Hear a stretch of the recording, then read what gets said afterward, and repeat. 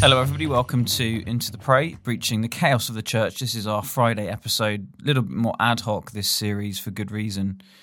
This season there's lots going on and giving enough time to everything is proving a challenge. We want to make sure above all things that we have time for extended abiding and prayer and so on, and this kind of thing should never take priority over that. But just to give you a couple of housekeeping things, really, just a couple of notices before I let you hear the audio from a video over on YouTube that went up last night entitled Leave Church, What Then? As a kind of third part of a mini video series about leaving unfaithful, quote unquote, Christian contexts, unfaithful churches which really aren't churches at all, and put at least a question mark over whether genuine Christian discipleship is actually happening. I'll let you hear that audio just shortly, and to also update you just with regards to a couple of forthcoming episodes. For those of you who track with us might be wondering where they are.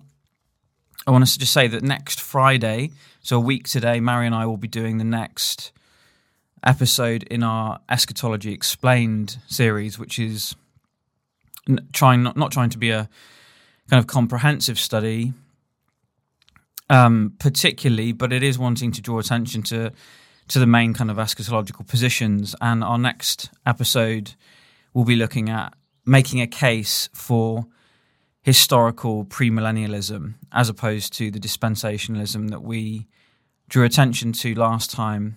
And so historical pre-mill is what we're talking about next time. Then Mary and I will be doing an episode, as mentioned recently, about Priscilla and Aquila, or Aquila and Priscilla, and looking at the references in the New Testament from Paul to this wonderful couple, wonderful ministry-focused couple, and what that means for gender roles within the church. Does that mean that egalitarianism is right?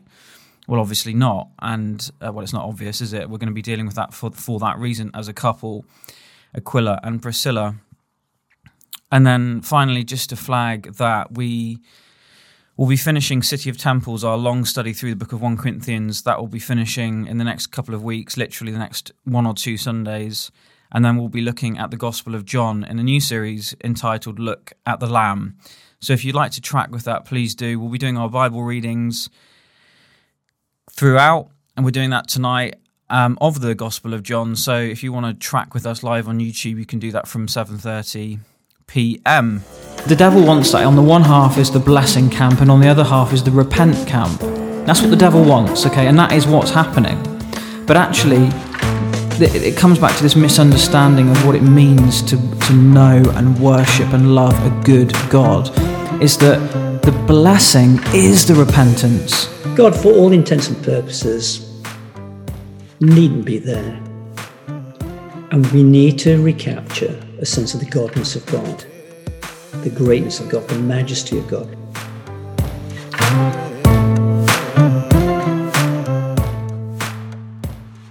Three families, because we weren't in that church building on a Sunday at 10:30 anymore, decided that was the end of our relationship. Didn't want anything else to do with us, not heard from them in years. Painful proof of what I'm saying. Painful proof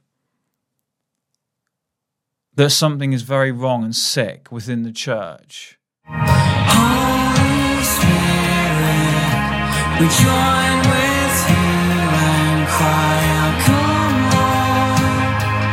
come on, Jesus. Holy Spirit, we join with you and cry out, come on, Jesus.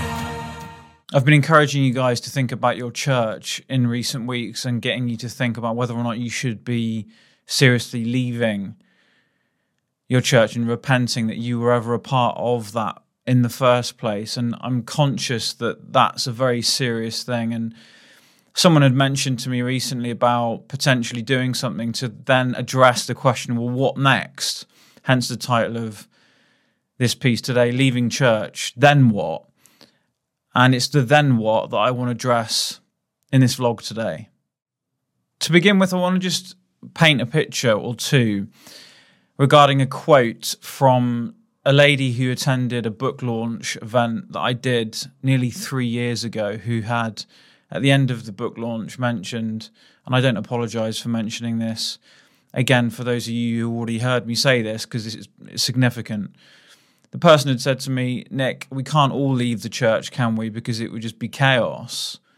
And in that moment, an Inception type catalyzing moment, because it became the tagline for our podcast, Into the Prey, breaching the chaos of the church. In response to the lady's question, we can't all leave church because it will be chaos, wouldn't it? I immediately knew that we're already in chaos. And again, those of you who've listened to me for any time will know that I say that repeatedly for good reason. But I want to paint two pictures. First of all, the picture of everybody remaining as he is, and then the picture of everybody leaving the church. And I'll begin in reverse order. The lady in question had asked me to think about that. We can't all leave the church, Nick, because it would be chaos, wouldn't it?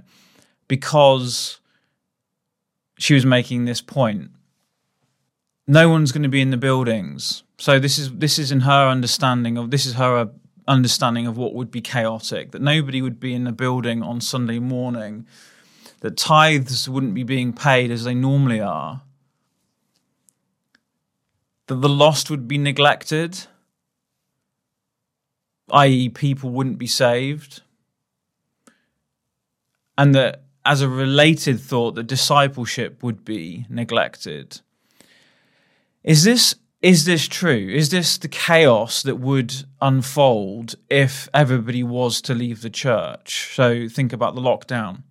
How many people, and this is a very important question, write it down, think about it, pray about it. How many people during the lockdown when the churches were forcibly closed, how many people were not saved who would have been had the churches been opened?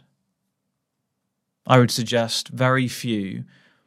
You can also ask that question differently. How many people were saved during lockdown when the churches were closed and who weren't immediately funneled into an idolatrous system of deception? All it would take is one for it to be worth it. Listen to our friend Amy's story. So you have one picture there. If everybody left, this is the chaos, the supposed chaos. And the second picture is if everybody remained. Everyone in their preferred camps, which is what denominational understanding of church is, irrespective of the health of the whole. Theological contradictions, Sunday syndrome. A sense in all of us, I think, in some way, of there being little power, little conversions, little resultant, contagious, infectious disciples infiltrating City of Temples. The total confusion for the average unsaved, unchurched person looking in. And the dishonour of God. The dishonour of the Father, the opposite of hallowed be thy name. And you're telling me that's not already chaos? Total deception, guys. Theological contradiction being accepted as carte blanche when it should be understood to be a red warning alarm that something more root level is seriously sick and wrong, and therefore that something more serious and radical needs to happen. A couple of statements just at the beginning of this, and then we're going to go into the book of Thessalonians, because I think Thessalonians is a window into our question, leaving church, then what? In terms of having painted those two pictures, this is what I believe to be true. I believe that the darkest aspect of the church, the darkest aspect of the chaos of the church, is precisely the predominant view expressed by this lady's question, that we're not in chaos, and that if we did leave the chaos, we would be in chaos. I believe that's the darkest aspect of the chaos of the church, is thinking that we're not in chaos, and that if we were to do the thing that would breach the chaos, we would in fact end up being in chaos. I think that is a deep spiritual blindness. Number two, I believe that the church scene is more chaotic than any of us know, that the idolatry is darker than any of us feel. And number three, I believe that the church would be less chaotic if everyone did leave. I'm going to qualify what I mean by that. Would be less chaotic if everyone did leave and committed to what I'm proposing and modelling. Let me just say this, that by leaving, I am not meaning disobeying Hebrews 10:25. Quite the opposite, but rather entering into a repentant posture of, I can bear this no longer. The very posture in which Hebrews 10:25 is actually realised.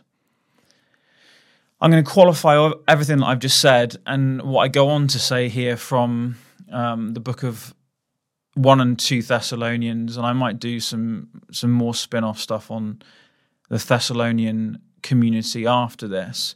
But I want to begin by emphasizing this verse at the beginning of 1 Thessalonians. In the first chapter of the book, Paul commending the Thessalonian community despite its present problems and so on, was that they had turned to God. This is 1 Thessalonians 1, 9 and 10. That they had turned to God from idols to serve the living God and to wait for his Son from heaven. The chaos of the church is that we do not turn from idols. We do not truly serve the living God, and we do not truly wait for the Son from heaven. Why did we leave? Well, I'll just give a little bit of testimony here. For again, some of you may know this, some of you won't know this. If you're interested, I've written a book, Body Zero. You can buy it on the link in the video here, or if you need us to send it you for free, we can do that as well. Why did we leave? Why did I write what I wrote? Because I was hurt? Because I don't love God? As a direct relationship between loving God and loving the church? That I don't love people? No, I want to say for precisely the opposite reasons. Why did we leave in 2019, on the 1st of July 2019? Was for two reasons. For an all-consuming passion for the glory of my Father, your Father most likely, most hopefully, and two, a dawning awareness concerning the danger of the lost. Why did we leave? What was our conscription of conscience? The film The Draft, if you've not seen it, in microcosm. Number one, an all-consuming passion for the glory of my Father, of our Father. And number two, a dawning awareness, a growing awareness concerning the danger of the lost. And like we're about to see in Paul's earliest writings to the Thessalonians, around about 50 AD, that the Holy Spirit also brought Mary and I to a place, and I believe countless others, and not just before lockdown, but subsequent to lockdown, brought us forcibly. When the Holy Spirit does things, if you're truly surrendered, he will forcibly make you do things that you probably wouldn't have ever imagined that you'd have done. To the place where we could no longer bear the compromise. And that phrase, no longer bear, I'm going to return to in just a minute. No longer bear the compromise, lukewarmness, and idolatry that we were exposed to. We had to repent about that. We had to repent about being part of a church that ignored New Testament teaching about church leadership, church governance, as though it didn't matter. What did that say to the generations to come who were kind of coming through? We came to see the seriousness of neglecting the Bible. We came to see the seriousness of denominational idolatry. We came to see the seriousness and feel the seriousness of dishonoring the name of Jesus. And so July 2019 came. We released publicly the book Body Zero and made a public statement at this event, during which we were asked this question: well, we can't all leave the church because it would just be chaos. And I want to say something that I don't think I've ever said publicly before, but I'm saying this to make the point that quite literally overnight, making that decision to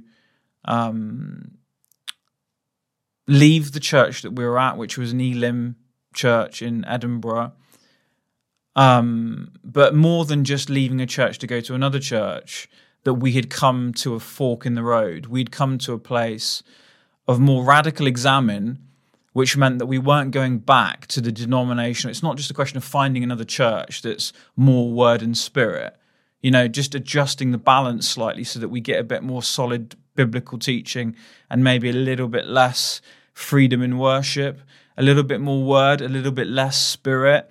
No, something more radical was going on. And this is what happened almost literally overnight, is that three families who we were in close relationship with, close enough to have over for meals regularly, close enough to have over into our most personal, sacred space, if you like, hosting, entertaining, relaxing, doing life together, praying, worshipping, creating. Three families, because we weren't in that church building on a Sunday at 10:30 anymore, decided that was the end of our relationship. Didn't want anything else to do with us. Not heard from them in years. Painful proof of what I'm saying. Painful proof that something is very wrong and sick within the church for that to happen. Does that mean that I'm bound up in toxic unforgiveness or hurt? No. Father, forgive them. They literally cannot see what they've done. They literally cannot see the spiritual blindness that would result in that kind of Sunday syndrome behavior.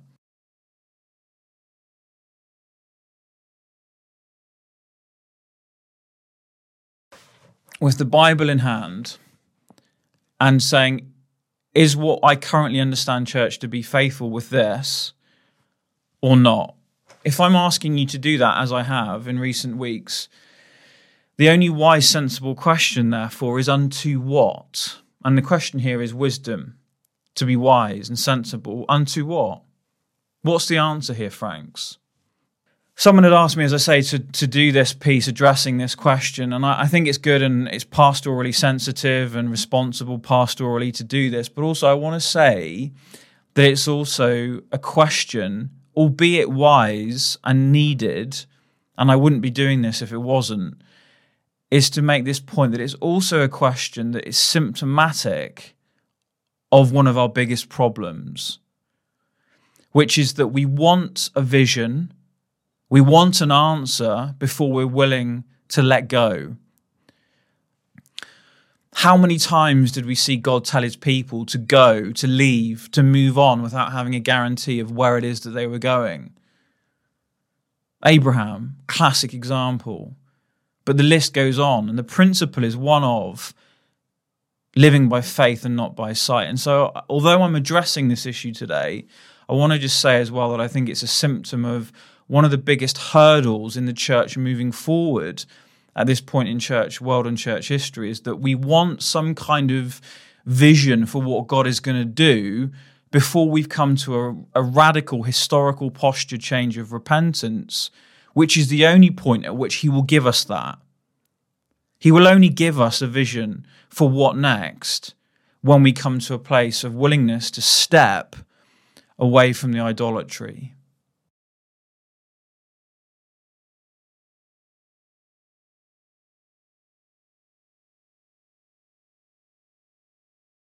All right, guys, well, let's go to the book of 1 Thessalonians, and I want to highlight some points here from this book that I've been quite strongly led to today, and just to make some points, I'm going to read the first 2 and a bit chapters, not because the rest of it's not valid, it's just we've got a limited time here, and I want to try and keep this piece to a relatively good length. We'll do more on this. Let me just read these points, and I'm going to come with some thoughts. I hope you've got your Bible with you just to be able to look closely.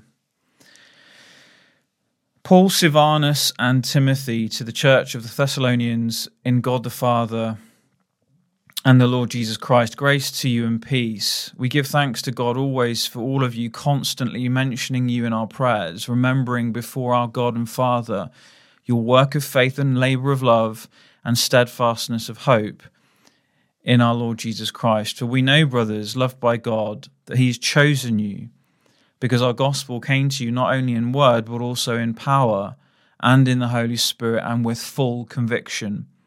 You know what kind of men we proved to be among you for your sake, and you became imitators of us and of the Lord, for you received the word in much affliction with the joy of the Holy Spirit, so that you became an example to all the believers in Macedonia and in Achaia. For not only has the word of the Lord sounded forth from you in Macedonia and in Achaia, but your faith in God has gone forth everywhere, so that we need not say anything, for they themselves report concerning us the kind of reception we had among you, and how you turned to God from idols to serve the living and true God, and to wait for his Son from heaven, whom he raised from the dead, Jesus, who delivers us from the wrath to come. For you yourselves know, brothers, that our coming to you was not in vain, but though we had already suffered and had been shamefully treated at Philippi, as you know, we had boldness in our God to declare to you the gospel of God in the midst of much conflict. For our appeal does not spring from error or impurity or any attempt to deceive, but just as we have been approved by God to be entrusted with the gospel, so we speak, not to please man, but to please God, who tests our hearts, should you leave your church. Verse 5, for we never came with words of flattery, as you know, nor with a pretext for greed. God is witness. Nor did we seek glory from people, whether from you or from others, though we could have made demands as apostles of Christ. But we were gentle among you, like a nursing mother taking care of her own children. So, being affectionately desirous of you, we were ready to share with you not only the gospel of God, but also ourselves, because you had become very dear to us. For you remember, brothers, our labour and toil. We worked night and day that we might not be a burden to any of you while we proclaim to you the gospel of God. You are witnesses, and God also, how truly and righteous and blameless was our conduct towards you believers. For you know how, like a father with his children, we exhorted each one of you and encouraged you and charged you to walk in a manner worthy of God, who calls you into his own kingdom and glory. And we also thank God constantly for this, that when you received the word of God, which you heard from us, you accepted it not as the word of men, but as what it really is, the word of God, which is at work in you believers. For you, brothers, became imitators of the churches of God in Christ Jesus that are in Judea. For you suffered the same things from your own countrymen as they did from the Jews, who killed both the Lord Jesus and the prophets, and drove us out, and displeased God, and oppose all mankind by hindering us from speaking to the Gentiles that they might be saved, so as always to fill up the measure of their sins. But wrath has come upon them at last. But since we were torn away from you, brothers, for a short time, in person, not in heart, we endeavoured the more eagerly and with great desire to see you face to face, because we wanted to come to you. I, Paul, again and again, but Satan hindered us. For what is our hope or joy or crown of boasting before the Lord Jesus at his coming? Is it not you? For you are our glory and joy. Just a couple more verses. Therefore, when we could bear it no longer, we were willing to be left behind at Athens alone, and we sent Timothy, our brother and God's co-worker in the gospel of Christ, to establish and exhort you in your faith, that no one be moved by these afflictions. For you yourselves know that we are destined for this. For when we were with you, we kept telling you beforehand that we were to suffer affliction, just as it has come to pass, and just as you know. For this reason, when I could bear it no longer, I sent to learn about your faith, for fear that somehow the tempter had tempted you, and our labour would be in vain. My intention and hope and desire here is just to go through some things quickly in response to some of these verses. And I want to take us just through these first few chapters with some thoughts under this thought of leaving church. Should I leave the church? Then what? This is what I'm addressing, and I'm pointing to what I see here. Every chapter finishes with a reference to the second coming. But there's also it's an emphasis to do with the community of the second coming. That's really my point. These are my observations from this chapter, and I'm drawing it all together, so just bear with me. Look at 1 verse 4. The love of God in election. Some people would view this as a doctrine of demons. 1 verse 4, for we know, brothers, loved by God, that he's chosen you. All right, so this is the type of community that I see as a reason to leave where you're at if you're not like this. Imitating what and who? Look at verse 6 of chapter 1. And you became imitators of us and of the Lord, for you received the word in much affliction with the joy of the Holy Spirit. There's a lot of imitation in the church today, isn't there? Imitating fine-sounding communicators. But if you imitate, as this is telling us, to imitate Paul and the Lord himself, 1 Corinthians 11:1, we are to be imitating what it's like to receive the word in much affliction with joy. Okay, so these are all signposts or bullet points for you to consider.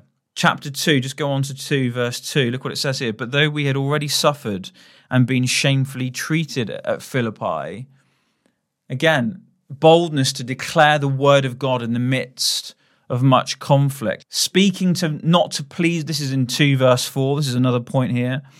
2:2, boldness to declare the word of God in the midst of much conflict. All right, again, how does that relate to your experience? Or chapter 2, verse 4, speaking not to please man, but God who tests our hearts. Let's read that.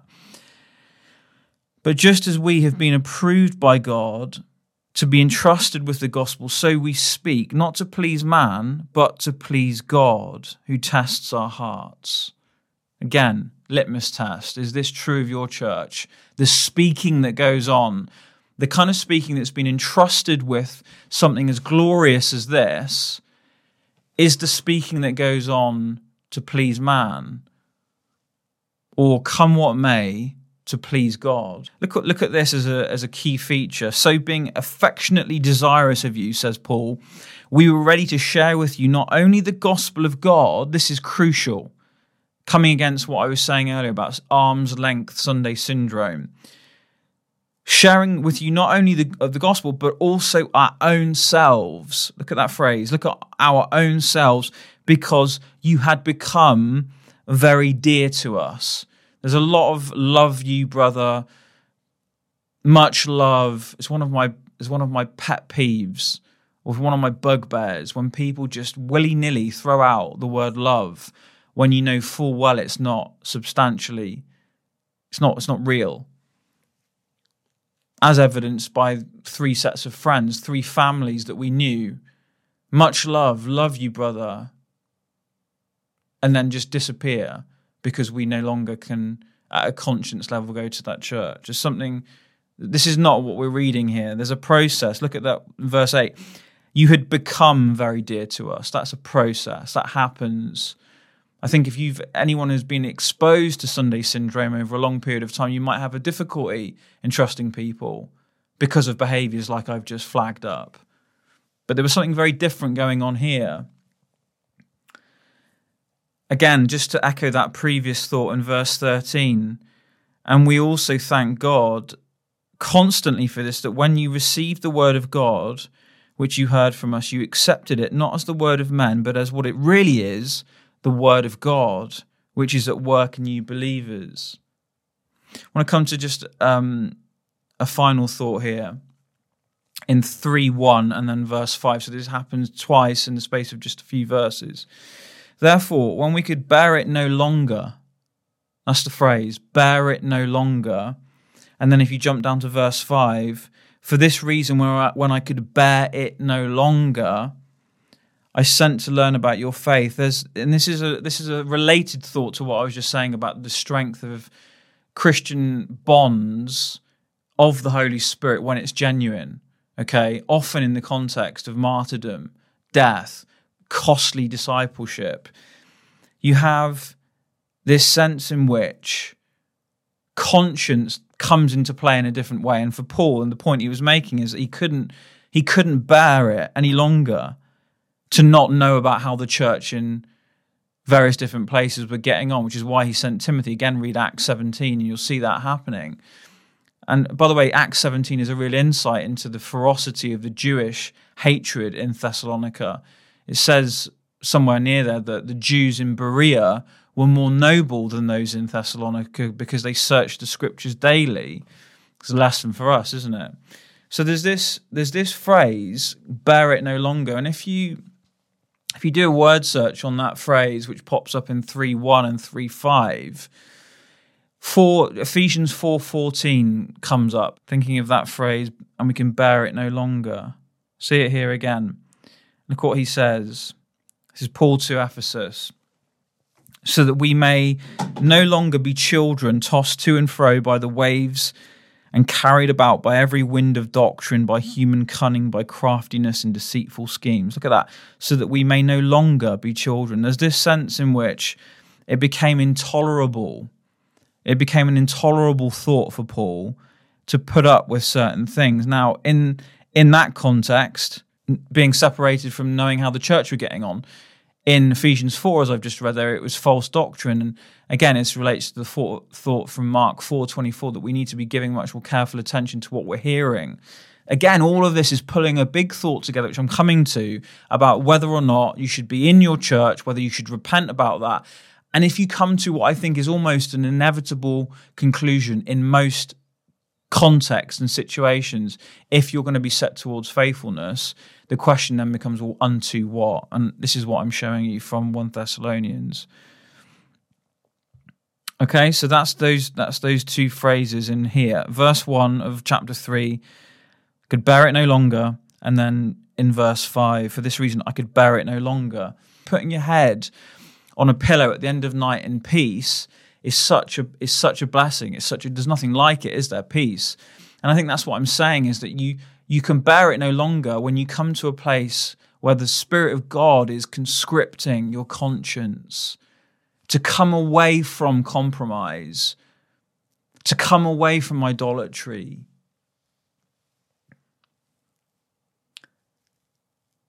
to come away from false doctrine, to come away from this whole thing of contradictory theology. Jesus is like that in one postcode. He's completely the opposite in another postcode. It's just sickening. It should be sickening to all of us, and yet it's not. It's tolerated.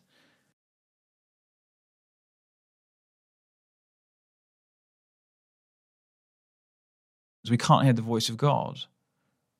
Some church pastors calling the government to account because it's a disgrace that the churches were closed.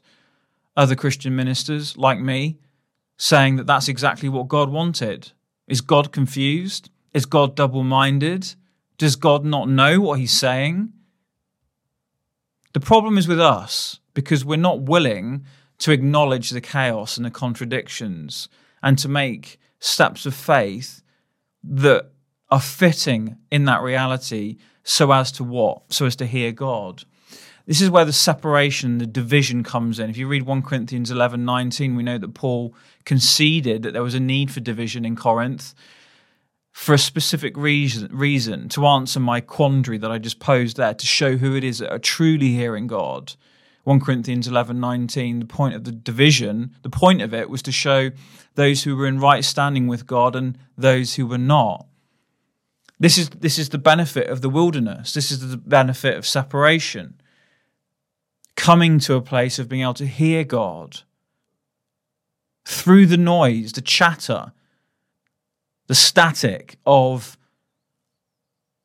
the rhythms of Sunday syndrome.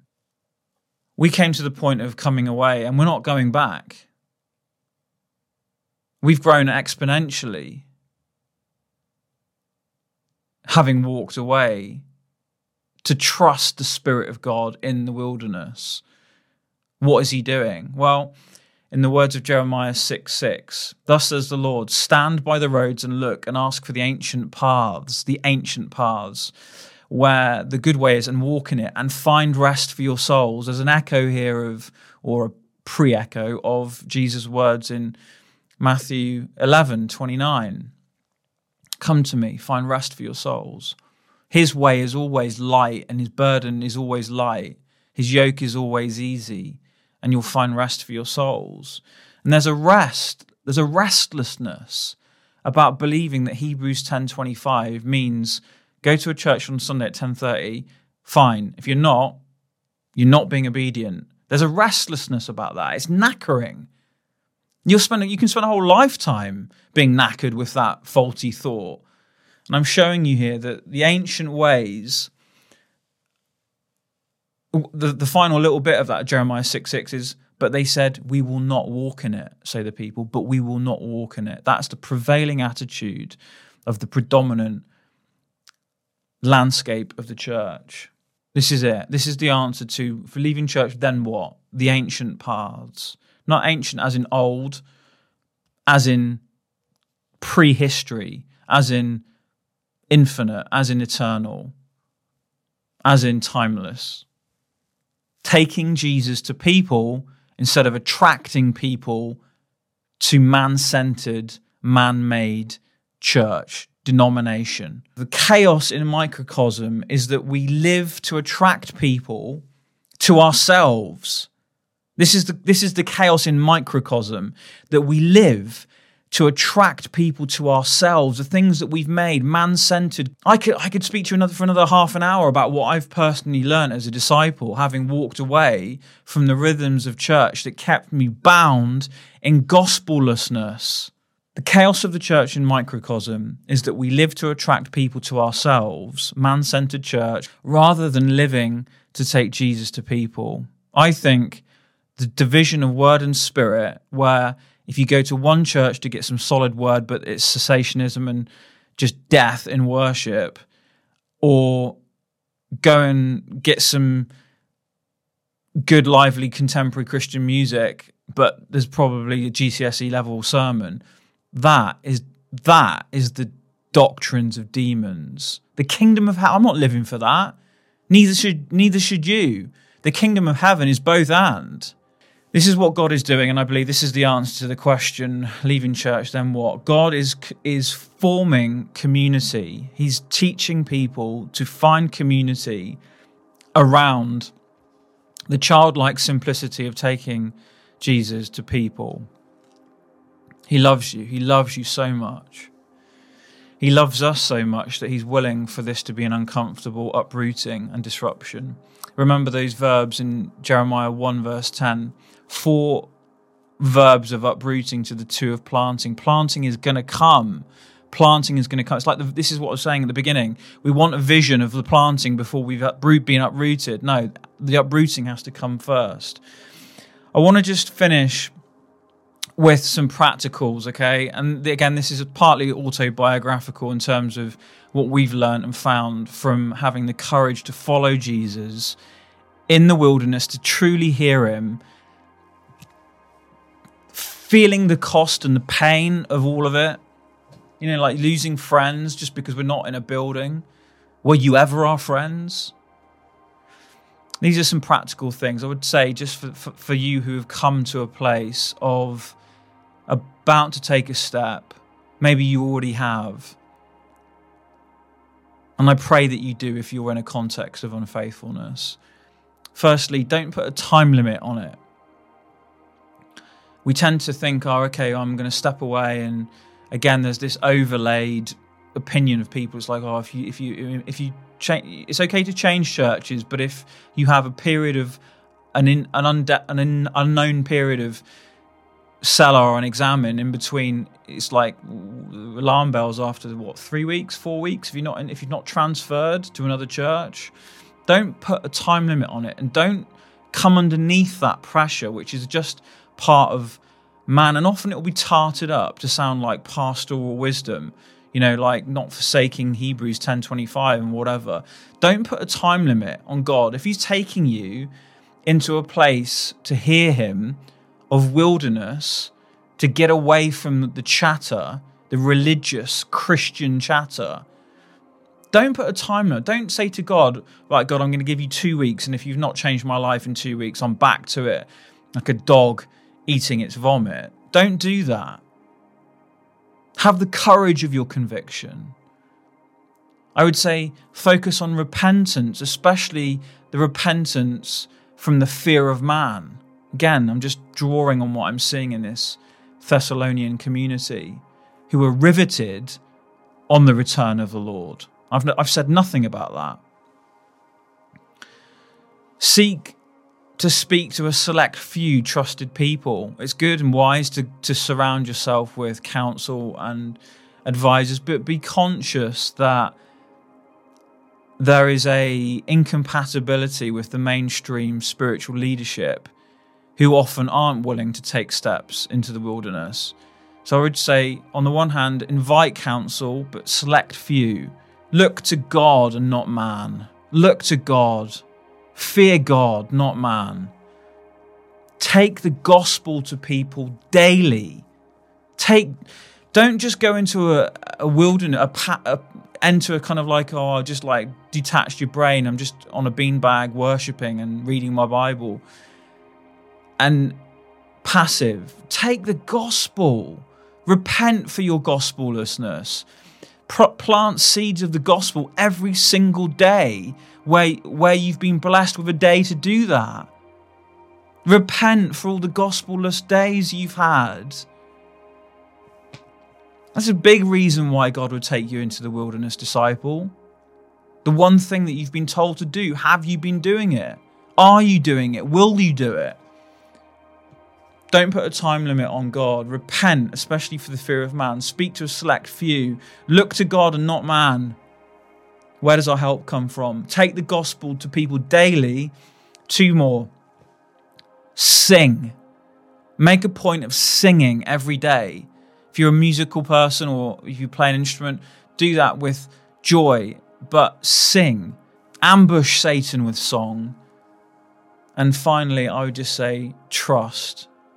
Worship, trust him that he knows perfectly how to lead you through transition to a place of faithfulness, away from idolatry.